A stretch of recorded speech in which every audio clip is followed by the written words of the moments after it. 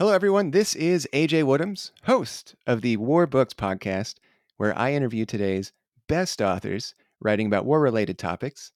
Today, I'm so excited to have George Black on the show, talking about his new book, The Long Reckoning: A Story of War, Peace, and Redemption in Vietnam. George is the author of 7 previous books on subjects including India, China, and foreign policy. He is the recipient of the Arnold Gingrich Award and the Kevin Carmody Award for Outstanding Investigative Reporting. His writing has appeared in The New Yorker, The New York Times Magazine, and many other publications. George, how are you doing today? Good. I'm very happy to be with you. I think I'm Yeah. on my bio. I may be the only person in the world who's ever written for the American Lawyer. You said many other publications: the American Lawyer, Fly Fisherman Magazine, and the Journal of Military History. So go figure. Wow. I I'm didn't either know I'm about. either a dilettante or I'm a polymath or a know-it-all. I don't know what I am, but anyway, Vietnam is the passion of the last 10 years.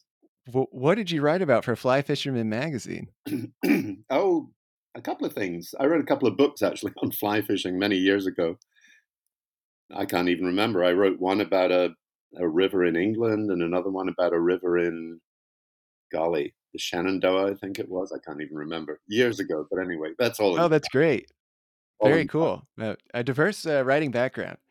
I am always so when I read books about Vietnam, I'm always amazed at how little I actually know about the Vietnam War, which is interesting. At the very end of your book, you write there's like 30,000 books that have been published on Vietnam.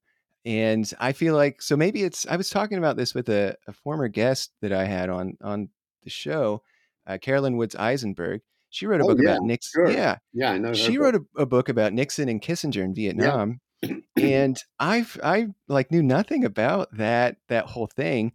And I wonder, maybe it's generational. I'm Oh, 30 years sure. old, and so I think by the time I was born, people just stopped talking about. Yeah, I mean, you're probably about the same age as my kids, and they got to read The Things They Carried by Tim O'Brien in high school, which I think or even in middle school, actually, which I think it's a great piece of writing, but it also, if it's taught well, it's a good way to give kids an introduction at least.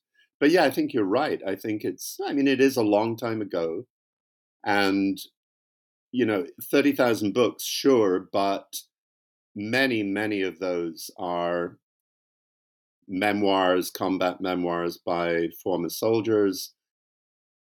The big books that probably a knowledgeable reader about Vietnam would name were really all published in the 19 some of them even in the 1970s and the 1980s. And so there's a lot of academic books since then, but they have a small audience.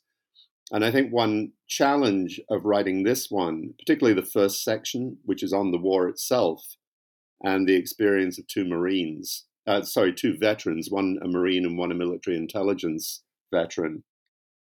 I drew on a lot of the recent academic scholarship, which actually gives you a new interpretation of the war because a lot of it is based on access to Vietnamese archives that didn't used to be available. So it gives you really a new slant on how Vietnam itself fought the war, as opposed to most of the earlier books that are about American policy. So I think that was a challenge in getting some of that to a readership that maybe thinks they're familiar with the war, but actually there's a new interpretation here. Yeah, and whenever I read about wars that America has fought from the perspective of the other side, I'm also, it's also very interesting to me. For example, in your book, this makes so much sense, but I don't know why I never would have thought this. We call the war the Vietnam War. Yeah. In Vietnam, they call it the American War, which I'm like, oh, of course, that's yeah.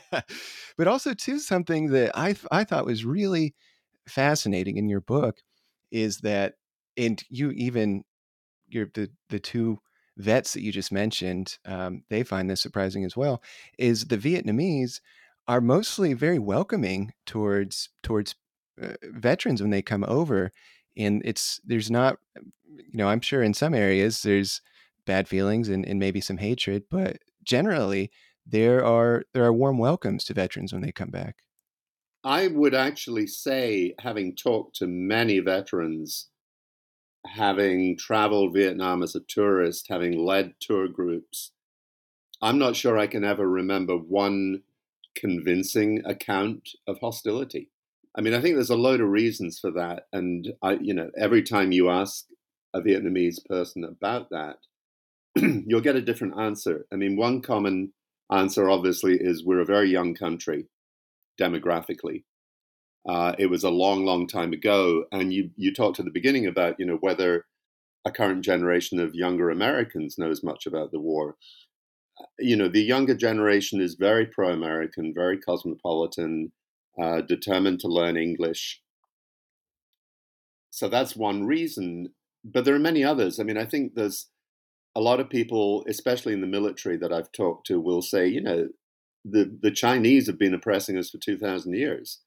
The French were here for 100 years. The French war lasted longer than the American war. It started in 1946 and it went on through 54, and then the Americans kind of came in and took over. And they'll say, the Americans were only here for 10 years. So in that sense, it's an interlude in history rather than something that totally defines their history. But I think, there's a lot of explanations that go to Vietnamese culture. It's, despite the early attempts of the Communist Party to kind of eradicate what they called superstitions, it's a deeply Buddhist, deeply spiritual country. People honor ancestors, their home village, their family. And I think that inculcates a kind of forgiving nature in society. And the other thing is, between soldiers, the line you will always hear from Vietnamese veterans is, you didn't choose your country's war. And the experience of veterans, they were all terrified by what they went through, and it was kind of a bonding experience in a way. Once you get over the past bitterness, you realize that, 19-year-old kids on both sides went through their own forms of terror and fear and battlefield trauma. And yeah, they have shared experience to draw on. And in the end, they, in many or most cases, they didn't really have much choice about fighting either. They were conscripted. Yeah. Well, what made you want to write this book in particular? I don't think books, at least in my experience, books don't come to you fully formed. They take shape, or this one took shape in stages. It started probably about 9 years ago when I met these two veterans. I met Chuck Searcy, the military intelligence veteran, in 2014. Then I met Manus Campbell, the Marine, in 2015. So from the initial sort of central two characters, I thought these people are really interesting to write about. Excuse me, if I can find the right way to do so.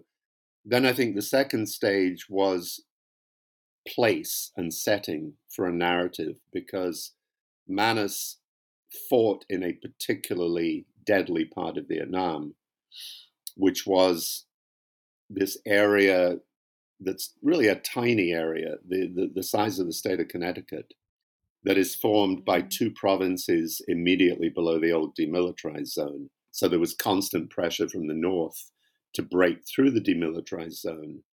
And then there was the Ho Chi Minh Trail, the famous Ho Chi Minh Trail, where the troops from the north came down inside Laos and then found all these crossing points through the mountains, through the jungles, into these two provinces. So it became kind of the strategic center in many ways of the war. And for that reason, it was a particularly intense and traumatic battlefield. And, older listeners to your podcast who went through that generation, even if they didn't fight there, the names would stick in their memory. Khe Sanh, Hue, the A Shau Valley, Con Thien. These were some of the hairiest of all the battlefields. So there was my characters initially, my setting, and then from the setting, you sort of get into the underpinnings, not just of the geography, but why strategically that was such an important area. That leads you to this new interpretation of the war itself that I'm offering. And then once you have the central characters, I describe this collective group of characters in the book as a kind of Venn diagram. And Chuck Searcy, one of the veterans, is really at the heart of it. He's been resident now in Vietnam for close to 30 years. Another central character is a woman named Lady Borton, not an English aristocrat. She's is short for Adelaide, who's a very, very compelling character. She was there during the war in a neighboring area very close to this, working as a humanitarian aid worker in a prosthetics clinic, where a lot of the patients were kids, having their lower limbs blown off by unexploded cluster bombs and hand grenades and all sorts of munitions. So Lady comes out of that faith-based tradition. She came from a Quaker family. She worked for a Quaker organization, the American Friends Service Committee. Then you add, you've now got battlefield trauma, physical destruction, unexploded bombs, PTSD among veterans. Then you get to the big one, which is Agent Orange. And that was really the last piece of the puzzle, the intersection of that Venn diagram with scientists. And scientists who came in to unravel this great political problem, which the United States for many, many years after the war just would not deal with, which were the consequences of Agent Orange. So, those are the steps: characters, place, political theory, Venn diagram, Agent Orange. Yeah, well, let's talk about Agent Orange because you open your book with a story about a Vietnamese couple, a Vietnamese woman and her husband, and they lived through the war, and then they have their first child, and their first child has birth defects, and then their second child also has birth defects. Talk about Agent Orange first. What was Agent Orange, and what was its purpose, and then what were its after effects that you explore in your book? Sure. Agent Orange was one of a set of what they called the rainbow chemicals. They were called that because they were stored in barrels that had, excuse me, that had a colored stripe painted around the barrel. Yeah, there was like Agent Blue, Yeah, Agent, there was blue, there it's, was white, there was purple, there were small quantities early on of green and pink, and they were different chemical compositions, but essentially pink and green that were used early on, then purple, then orange, were a combination of two chemicals in a 50-50 mix, basically. And one of them, the manufacturers knew very early on that it had a very, very microscopic trace element of a compound called dioxin. And they were not greatly concerned because of the concentrations. I mean, they were really minuscule concentrations early on. And it was pretty clear to chemists very early on this is possibly the deadliest of all manufactured chemicals in existence. It was used commonly. The two component chemicals were used in America very widely to keep vegetation down, keep golf courses and lawns green, clear brush from railway tracks. In their various different ways, these chemical compounds caused vegetation to die. The effect of Agent Orange essentially is that it messed with the hormones of a plant, and, to put it metaphorically, it caused the plant to grow itself to death very quickly. So it was used for two purposes. The first was to remove forest cover from areas that the North Vietnamese army and the Viet Cong resistance in the south were using for cover. It's where they had base camps, it's where they had secret trails. So the idea was to expose them to attack, to aerial bombing. The second purpose, which was much, much more controversial and was discussed when the program began in 1961 under John F. Kennedy, there was a tremendous resistance, including from Kennedy himself, to using chemicals to destroy food crops. It had been it had been discussed during World War II, used chemicals to destroy the Japanese rice crop.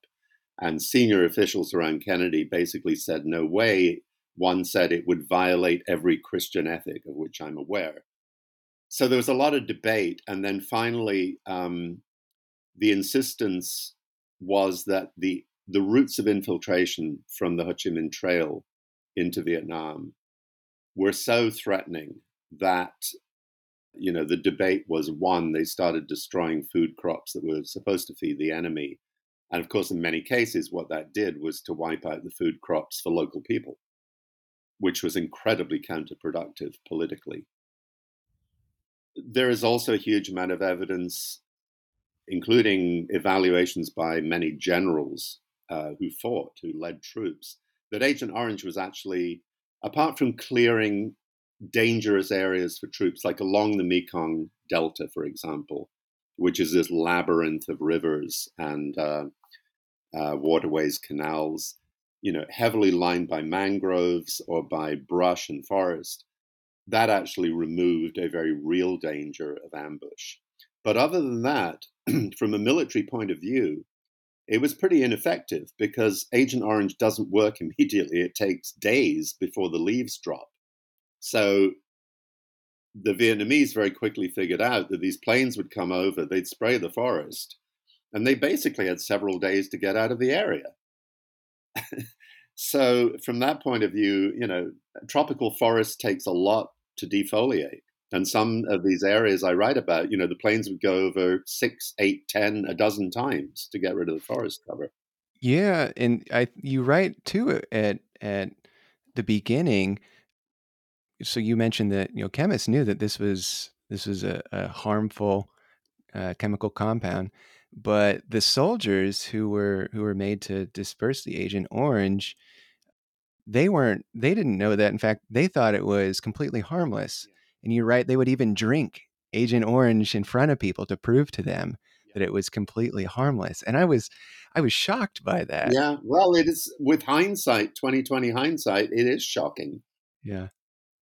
You know, South Vietnamese soldiers allied with the Americans would go into villages and smear it all over their bodies to prove it was harmless.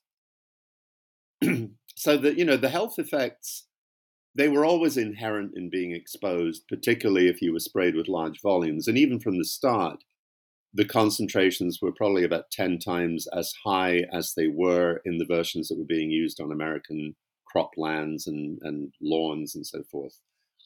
But as the war grew in intensity after 1965, particularly after 1966, you had these production pressures from the Pentagon. They wanted more and more and more of this stuff. So they would start, you know, the first full year, they sprayed about 500,000 gallons. And then the next year, it was 1,000,000 gallons. And by 67, it was 4.5 million gallons a year. It added up in the end to 20 million gallons. And under those production processes, under that accelerated need, the manufacturing process, the chemical reaction just went haywire because it depended on very strict heat controls. And once the heat controls were lost, the amount of dioxin just exploded exponentially. So the later concentrations were much, much heavier.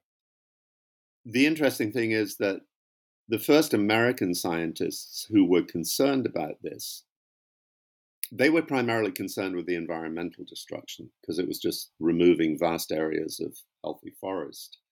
And they were actually more concerned from a health point of view with another compound called Agent Blue, which was the main one used for crop destruction. And that was an arsenic-based compound. So the first health concern was, here's all this arsenic going into the ground and going into food crops. And when arsenic, there are two forms of arsenic, I won't get too technical, but initially the form in which it was sprayed was not toxic, but in the ground and in the soil, it mutates into another form, which is carcinogenic. But Vietnamese scientists were aware of the health impacts very, very early on because they began to see there were a group of doctors who have never, I mean, I think this book is really an attempt to, one chapter in particular, an attempt to say the pioneering work on this was done by the Vietnamese. And they were written off as communist propagandists who wanted to extort reparations from the United States and, concerns about corporate liability for the producers. These were highly distinguished, internationally renowned physicians. The main one of them, he was publishing as early as 1963 in the Lancet, the great British medical journal. It's kind of, the equivalent of the New England Journal of Medicine. He was publishing on liver disease, liver surgery. He was a liver specialist. So he began to see all these cancers appearing, especially liver cancers, as well as birth defects in the children of veterans returning to the North who had been fighting in the South.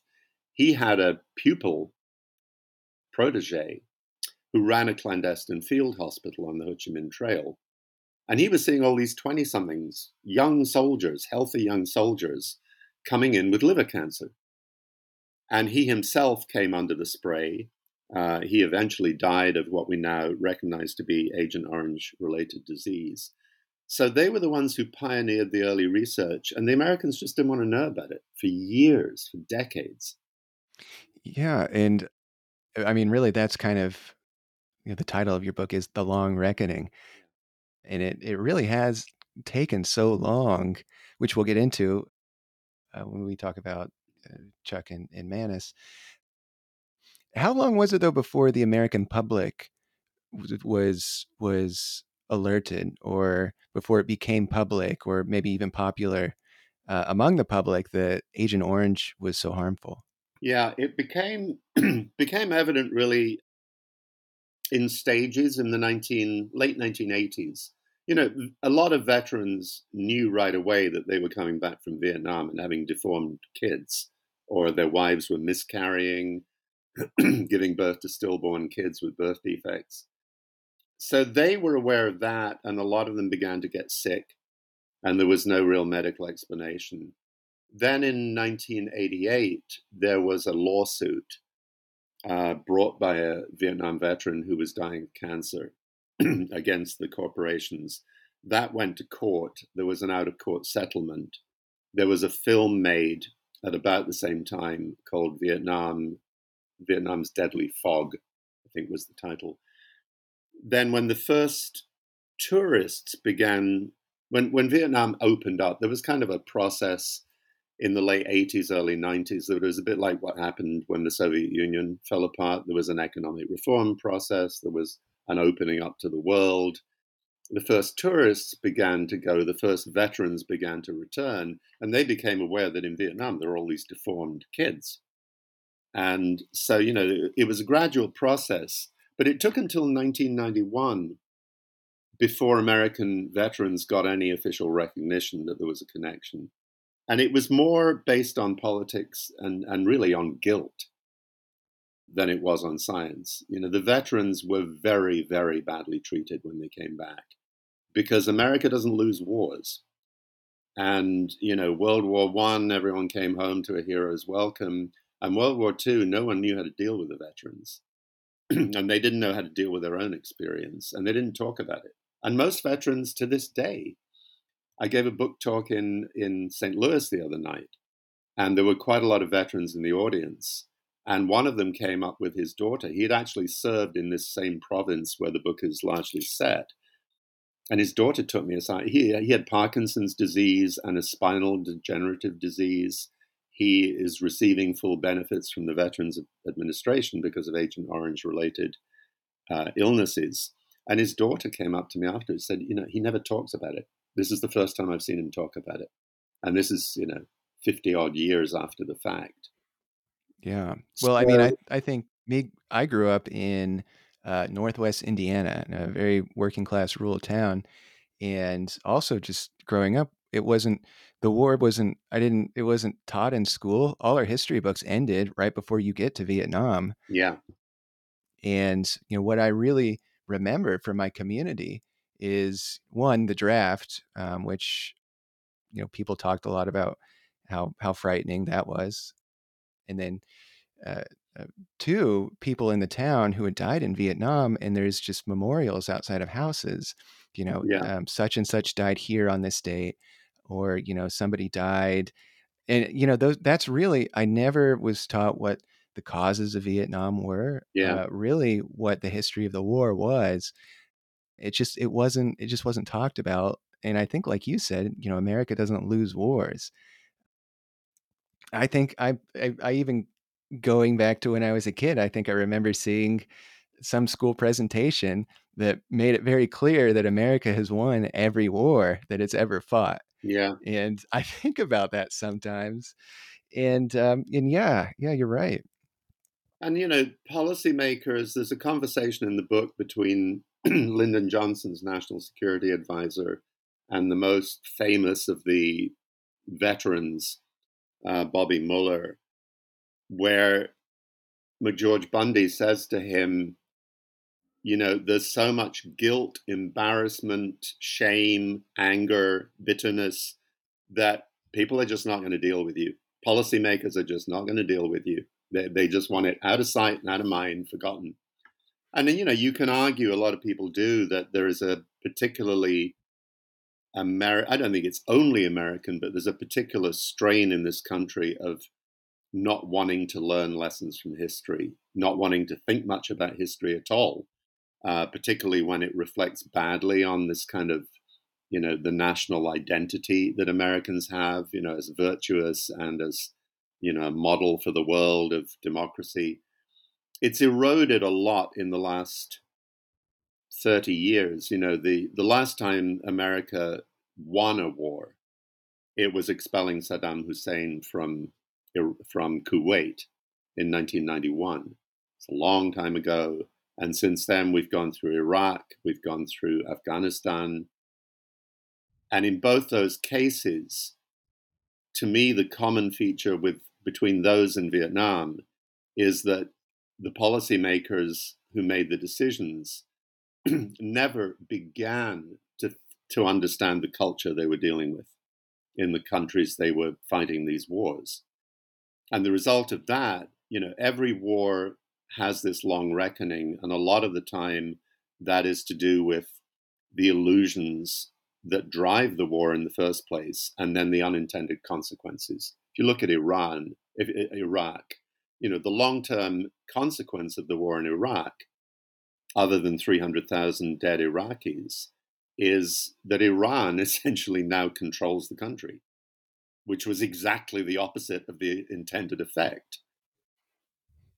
Yeah, I found myself in your discussion of Vietnam drawing a lot of parallels, with Yeah. Iraq, And, unfortunately. Afghanistan, I think the war there is a different case in that it began, in my view, out of entirely legitimate concerns. It was about capturing Osama bin Laden after 9/11, and it morphed into something else that was very different. And a lot of that, a lot of veterans, if you recall or saw, a lot of your listeners, I'm sure, will, the Ken Burns series on the war in Vietnam 6 or 7 years ago. A lot of veterans just turned it off after the first 10 minutes of the first episode because he said it was a war born of good intentions that went wrong.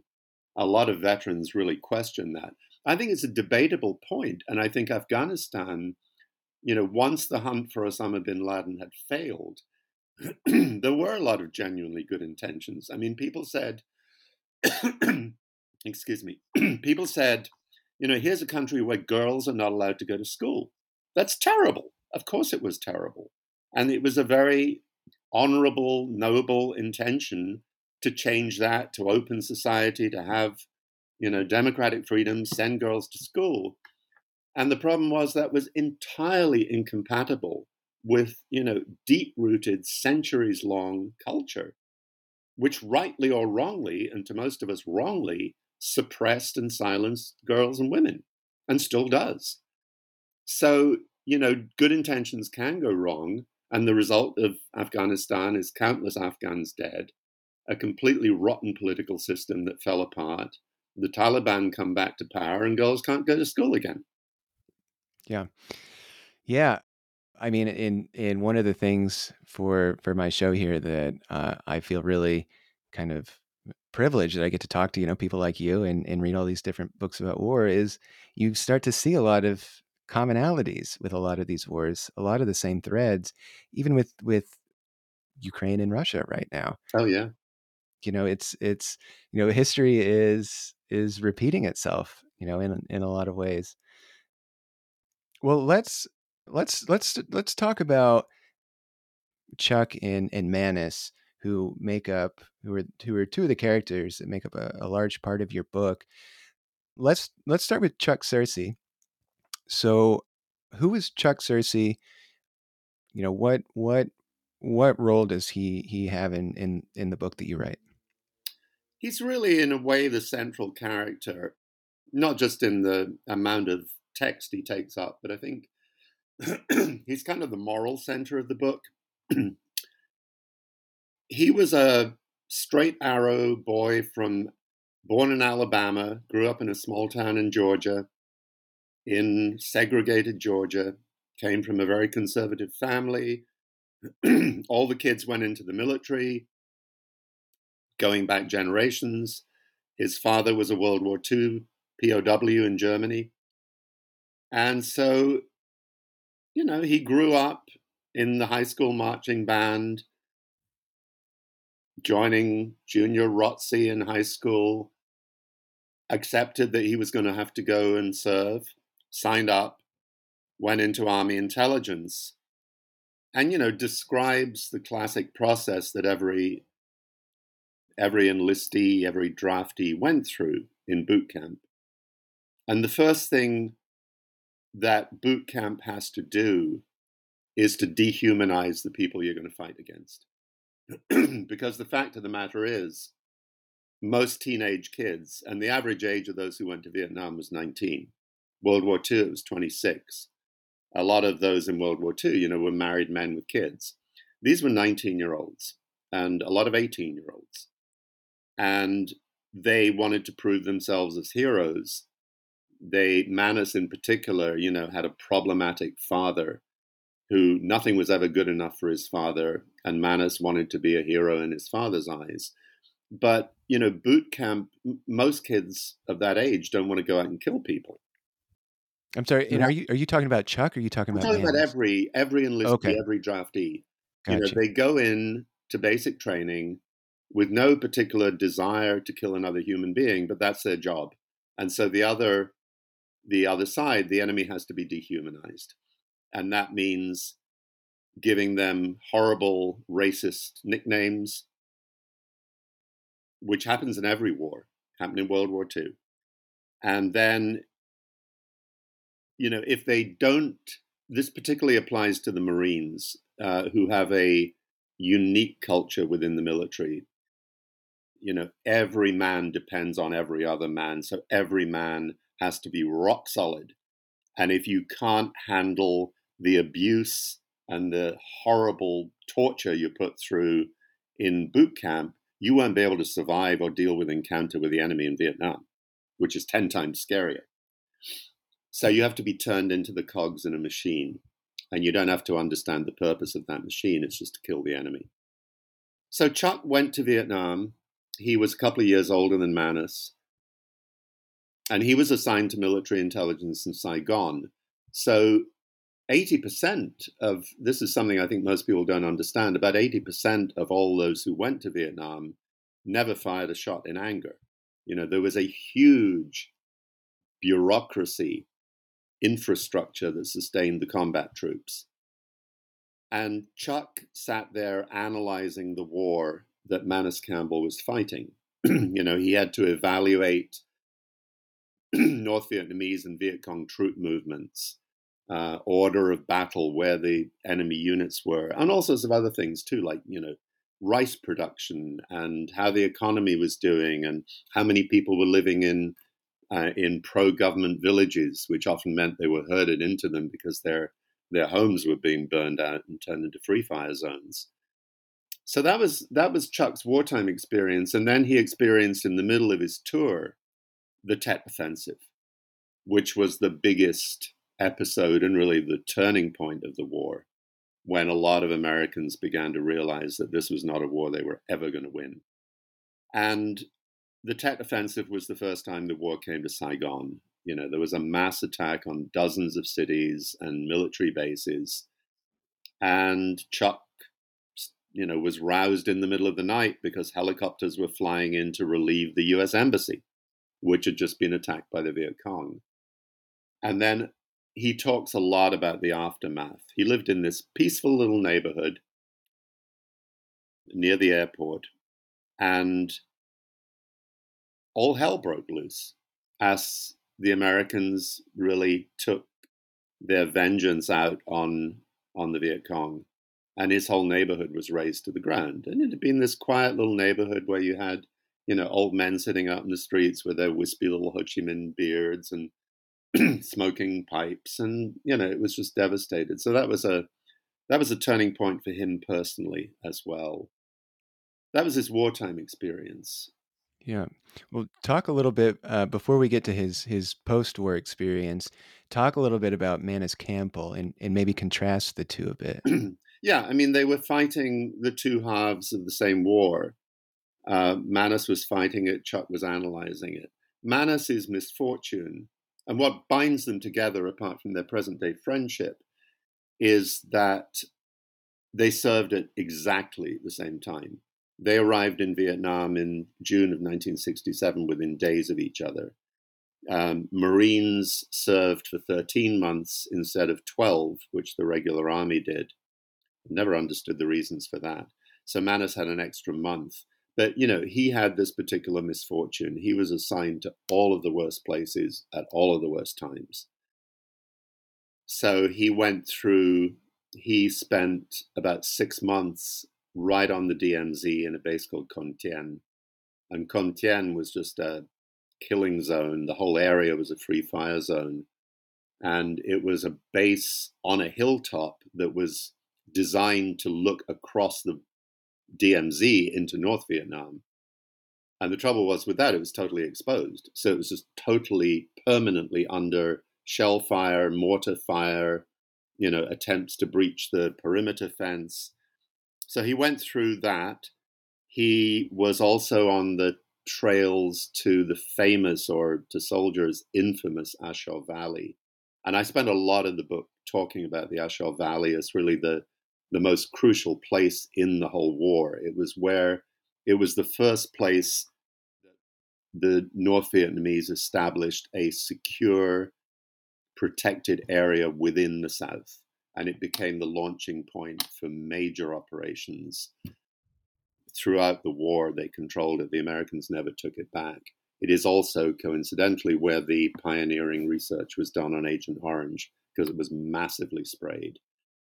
So, Manus's first big firefight, which I describe in detail in the book, was on one of these many, many, anonymous hills called Hill 674. And his battalion was sent into combat with what was in fact the military command center of the North Vietnamese and Viet Cong in this area of these two provinces that the book is centered on. And it was a horrific thing, a daily event. I mean, it's the kind of thing that happened all the time, and you get a couple of paragraphs in the hometown papers about all those who had died. But it wasn't counted as a major battle, although if you were a Marine, you certainly saw it as such. His platoon walked into an ambush. And Yeah, he and was, one of the things that I was struck by actually in your book when you talk about these types of battles is in modern warfare, we spend a lot of time training for, to be, you talk about how soldiers will spend a lot of time, training to be the best soldier they can be, and obviously learning the best tactics, and maybe spending a lot of time getting, very strong and buff. But in modern warfare, chance is really oh, yeah, your what things come down to. totally. You can be the biggest guy on the planet, super strong, just be a genius, a military genius, and then get, hit with a bullet. Yeah. And chance in this war factors much more, you write about, than in previous wars. Yeah. I mean, Manus had 80% of combat in Vietnam was initiated by the enemy in ambushes and, night attacks. And on at least a couple of occasions, there was one where Manus's company was ordered to reconnoiter a hill, another hill. They came under automatic weapons fire. They dived for cover, and Manus threw himself to the ground. Another guy threw himself to the ground with his foot right up against Manus's head. Took a bullet through the foot. 2 inches, it's Manus's head, and he's dead. There was another where his company was overrun in the night by a very formidable force of North Vietnamese regulars, the best troops North Vietnam had. And they stormed the perimeter fence of another hilltop, and Manus's company was overrun. He dived for cover in a fighting hole, which they dug with their entrenching tools. His lieutenant came running up to him and said, "I'll take this fighting hole, you take the next one," which was a couple of yards away. Bang, he jumps into the hole and a shell hits it and he's dead. So it was a great lesson, and it leads to what really is the defining experience of people with PTSD, which was survivor guilt. You didn't know how to handle that experience, 19 years old. I mean, I'll tell you a personal anecdote which is relevant to this. We were talking about Afghanistan and Iraq and Ukraine. My son is in Ukraine right now. He organized a group to take relief supplies into frontline areas and evacuate refugees. 2 months ago, he's been working for several months on the Bakhmut front, the main battlefront now. And 2 months ago, he and a very close colleague, a Marine veteran, loaded up an ambulance with supplies to take to the Bakhmut area. And by chance, David's own vehicle was in the shop that day. So he said, go with, a couple of other colleagues of ours, and I'll have to stay and get my vehicle repaired. Pete, his friend, was hit by a Russian missile attack and killed. Gosh. So, it is the great story of war, is chance. Yeah. Well, first, I mean, that's incredible. And I hope your son stays safe. But, I I really felt for Manus, but also all of the other soldiers who you write about in your book, who are almost just like a little bit helpless, maybe because they could just be at the wrong place at the wrong place at the wrong time, just kind of like what you had just described.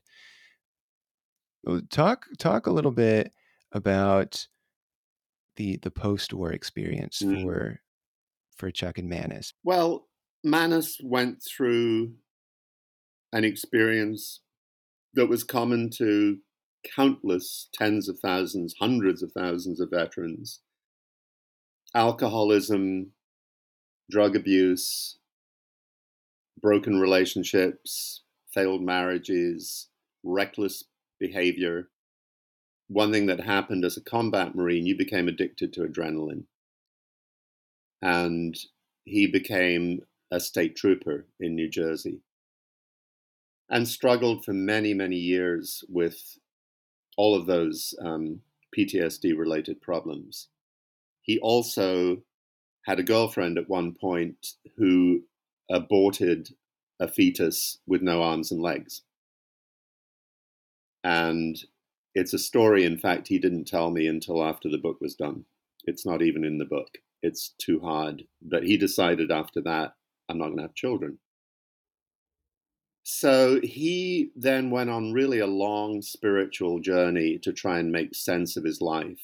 And it took him along various paths, transcendental meditation, Hinduism. He traveled widely in India. He went on retreats in India. And eventually it led him to Buddhism. And he became a follower of the great Buddhist teacher in the city of Hue, where he initially went back and resettled, Thich Nhat Hanh, who's probably the best known Buddhist scholar and inspirational leader to Americans who, who are not only practicing Buddhists, but are really, have espoused the whole idea of spiritual wellness. So Manas took that religious journey, and it was only when he had come through that he decided it was time to return. Chuck returned much earlier.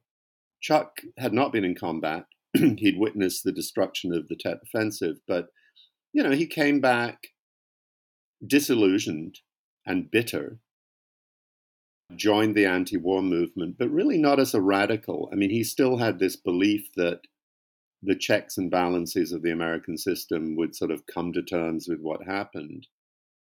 His first, He was a speaker though, I think you've actually got a photo in the yeah, in your book of him speaking at an anti-war yeah. I mean, demonstration. the biggest demonstration of the whole war was after the U.S.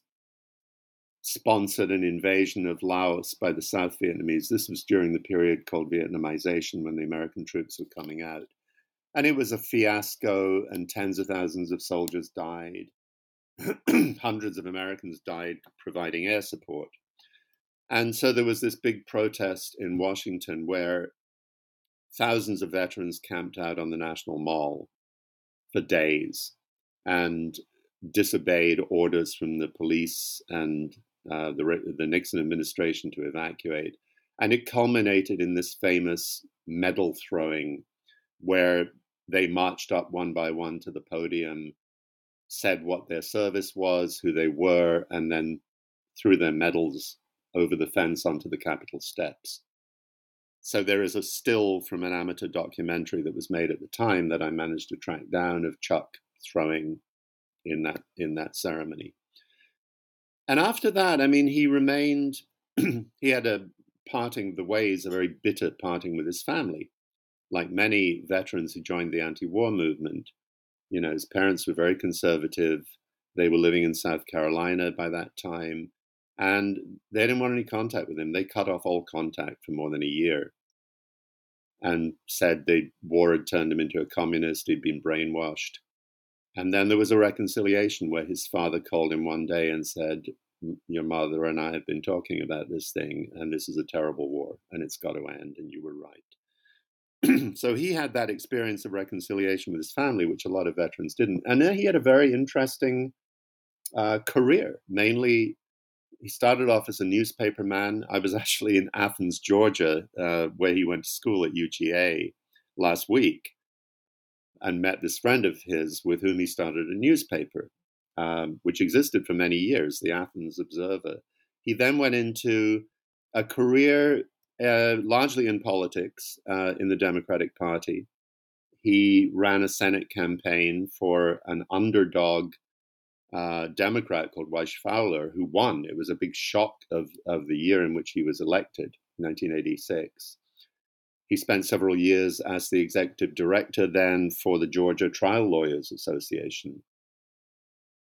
So he had a political career that was sort of a Democratic Party insider, and was, Both of these men, though, they do end up, in terms of reckoning with what happened in Vietnam, they do both kind of end up involved in influencing American policy and trying to bring understanding to what the Americans did in Vietnam.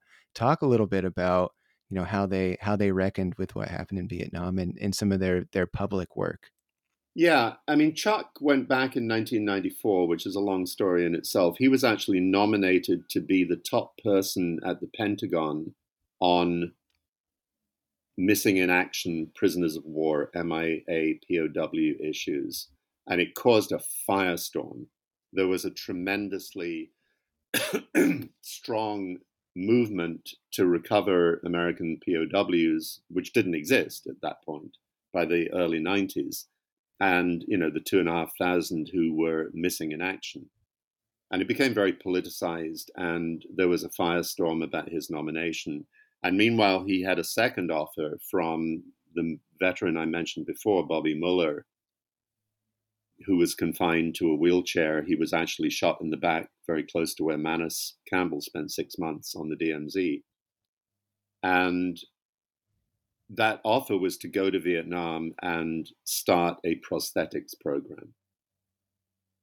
And once he started on that, and the atmosphere between the two countries began to warm, it was a sort of logical step to say, well, why so many people walking around with no legs? It was because they were stepping on unexploded munitions. And Quang Tri province, it's this tiny province, it's the size of Delaware. More bombs dropped on that province than on the whole of Germany in World War II, which is kind of hard to get your head around because Germany is 75 times bigger. So, the province was just like one big minefield, and thousands of people were killed there. And Chuck sort of made the transition then, working with a Vietnamese colleague, a young politician in that province. And they set up an organization which has now really become a model for the world of clearance of unexploded munitions, to the point where very, very few explosions now happen. It's called Project Renew, and I write a lot about it in the book. The key thing about Project Renew, and also about Agent Orange, is that the people who led the fight against those two problems took their lead from the Vietnamese. They didn't come swanning in and say, we're Americans, here are the answers to your problems. And, the Vietnamese were kind of sick of hearing that. They came in and basically they said, what do you need and what can we do to help? So this was a Vietnamese-led initiative. And it's grown from, a nucleus of Chuck, his friend Hoang Nam, and 3 other people, to an all Vietnamese staff of 300. And most of them are local from Quang Tri province. And it's become this global model. Manas's experience was really different. And, Chuck, it's a lot of long story that I tell in the book. He became really a key figure in pressing these concerns with a lot of political skill that he'd learned in Washington and Georgia, pressing American officials to take responsibility for the consequences of the war, and had a lot of impact. People came to joke about him as being, the other American ambassador. Manas was one of many who went back to do small-scale humanitarian work.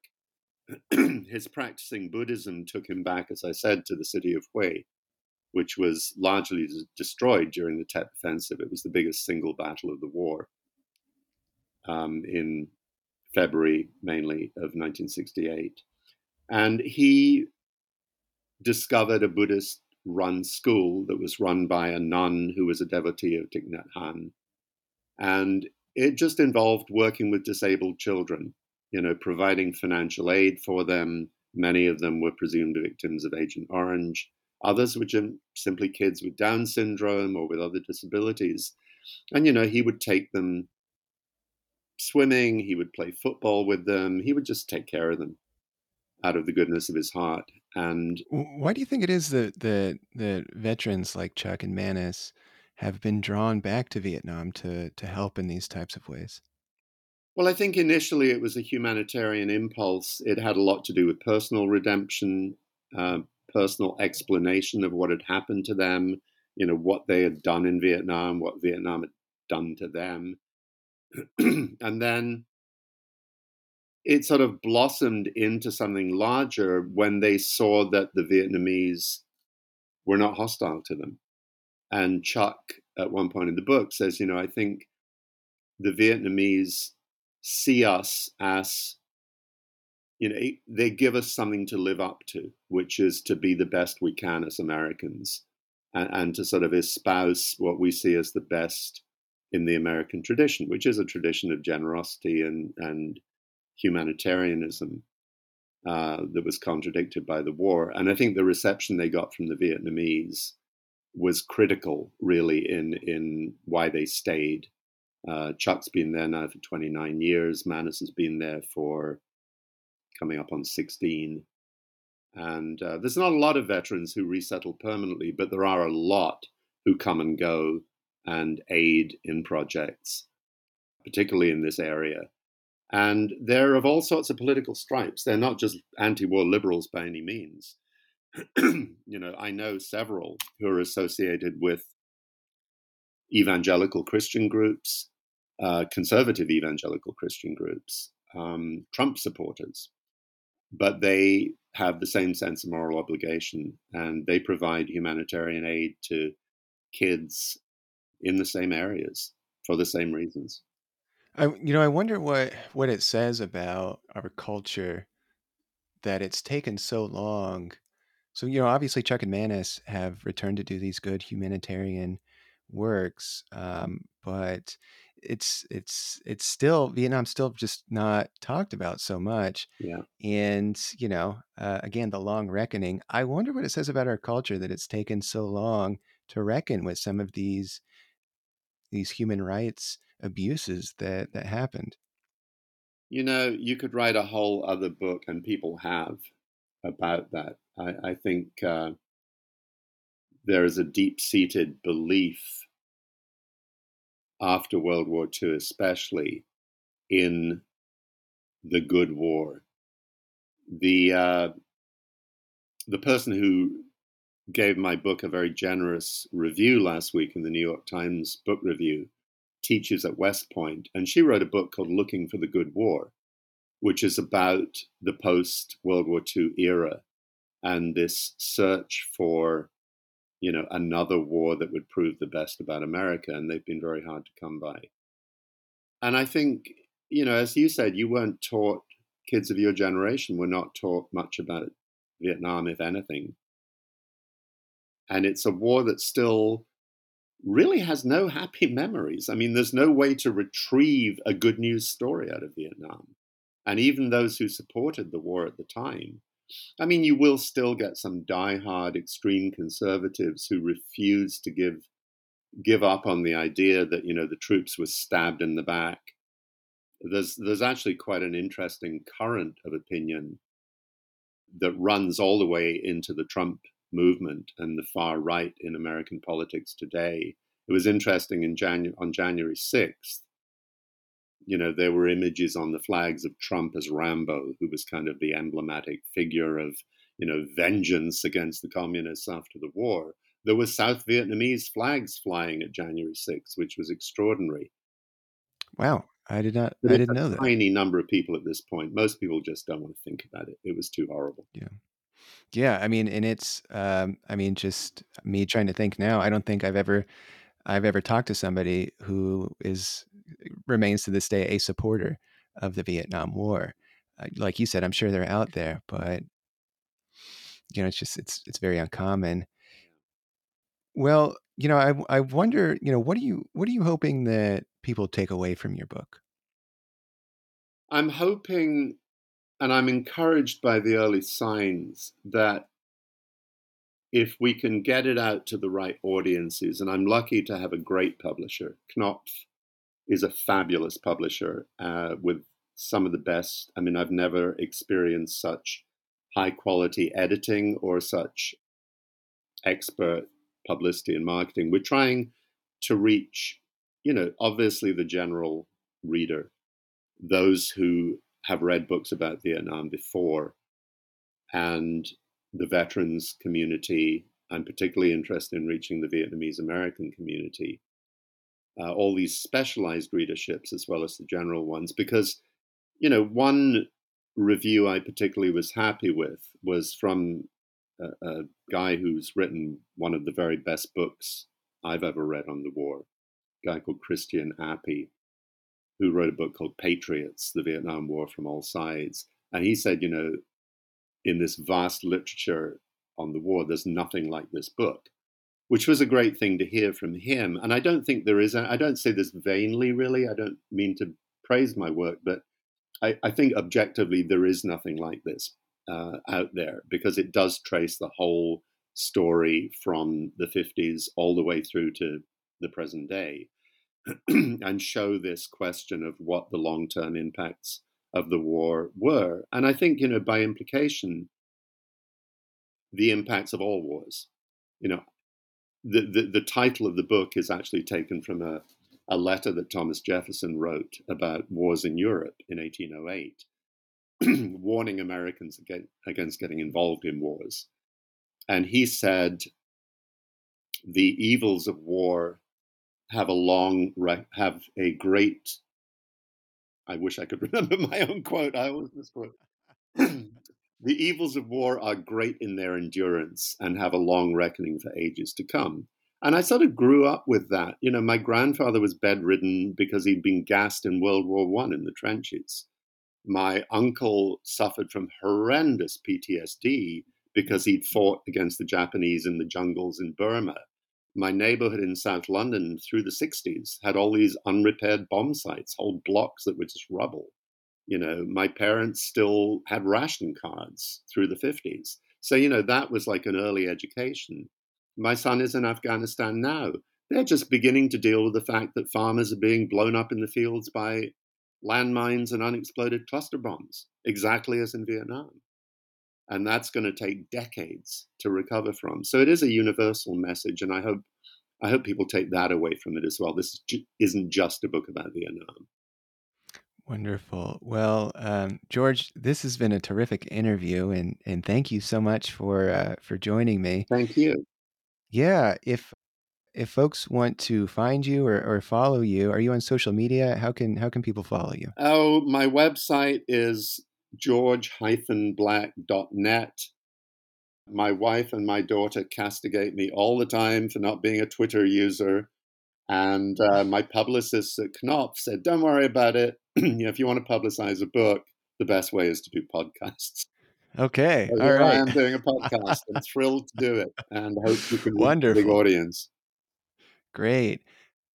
Well, yeah, thanks again, George. Thank you. Everybody, George Black, The Long Reckoning, A Story of War, Peace, and Redemption in Vietnam. Go pick up a copy, go check it out from your library. It's a story worth reading and sharing. And George, thanks again. Thank you, AJ. Take care. Bye.